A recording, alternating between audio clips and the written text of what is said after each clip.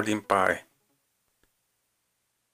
Today is Pi Day, and we at itsallaboutmath.com would like to celebrate Pi Day, and there is no better celebration than helping you understand what pi is.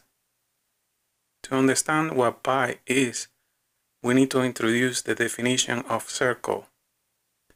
A circle is a shape or locus consisting of those points in the plane equidistant from a given point. So, let us show an example.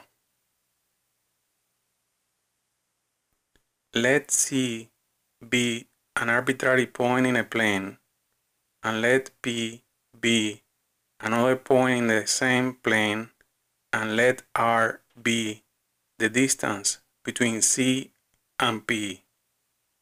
If we move the point P in such a way that the distance from C to P is always R, we build a set of points in the plane. These are the set of all points in the plane that are equidistant to the point C. So this set of points in orange is the circle. The point C is its center, and the distance R from C to any point of the set forming the circle is the radius of the circle. We can also define the diameter as the straight line segment that passes through the center of the circle and whose endpoints are on the circle. One can also define the perimeter of a circle as the length around it. In the case of the circle, the perimeter is called the circumference of the circle. We can easily see that if we construct circles of different radius, the one with the longest radius have biggest circumference. It is tempting to find out if there is a relationship between the radius of a circle and its circumference. It turns out that the ratio L/D, where L is the circumference of the circle of diameter D, is a constant value. This constant value is what we call pi, and is denoted by the Greek letter pi.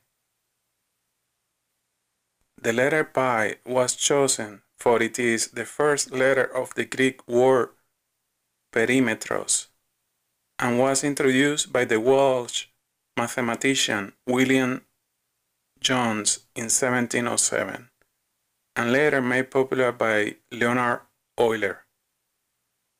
But the history of pi goes further back to around 250 BC. The Greek mathematician Archimedes was the first to determine with some precision the value of pi. Pi had been known to the Egyptians in around 1650 BC.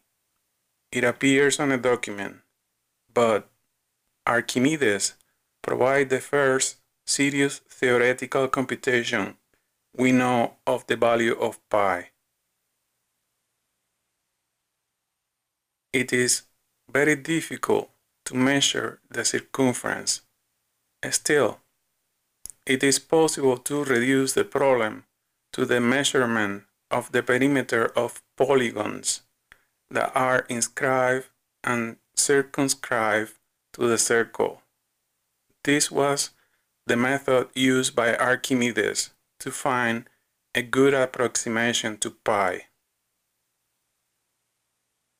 He was able to prove that pi is between 3.14085 and 3.14286. To achieve such a feat, he used inscribed and circumscribed polygons. So he began computing the perimeter for an inscribed hexagon and bisected it, forming a dodecagon, a 12-side polygon, and so on until he got to the 96 sides regular polygon.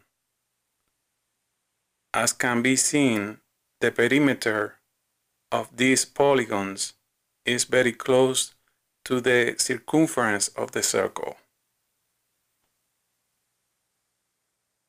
Thank you for listening, and please stay tuned for more.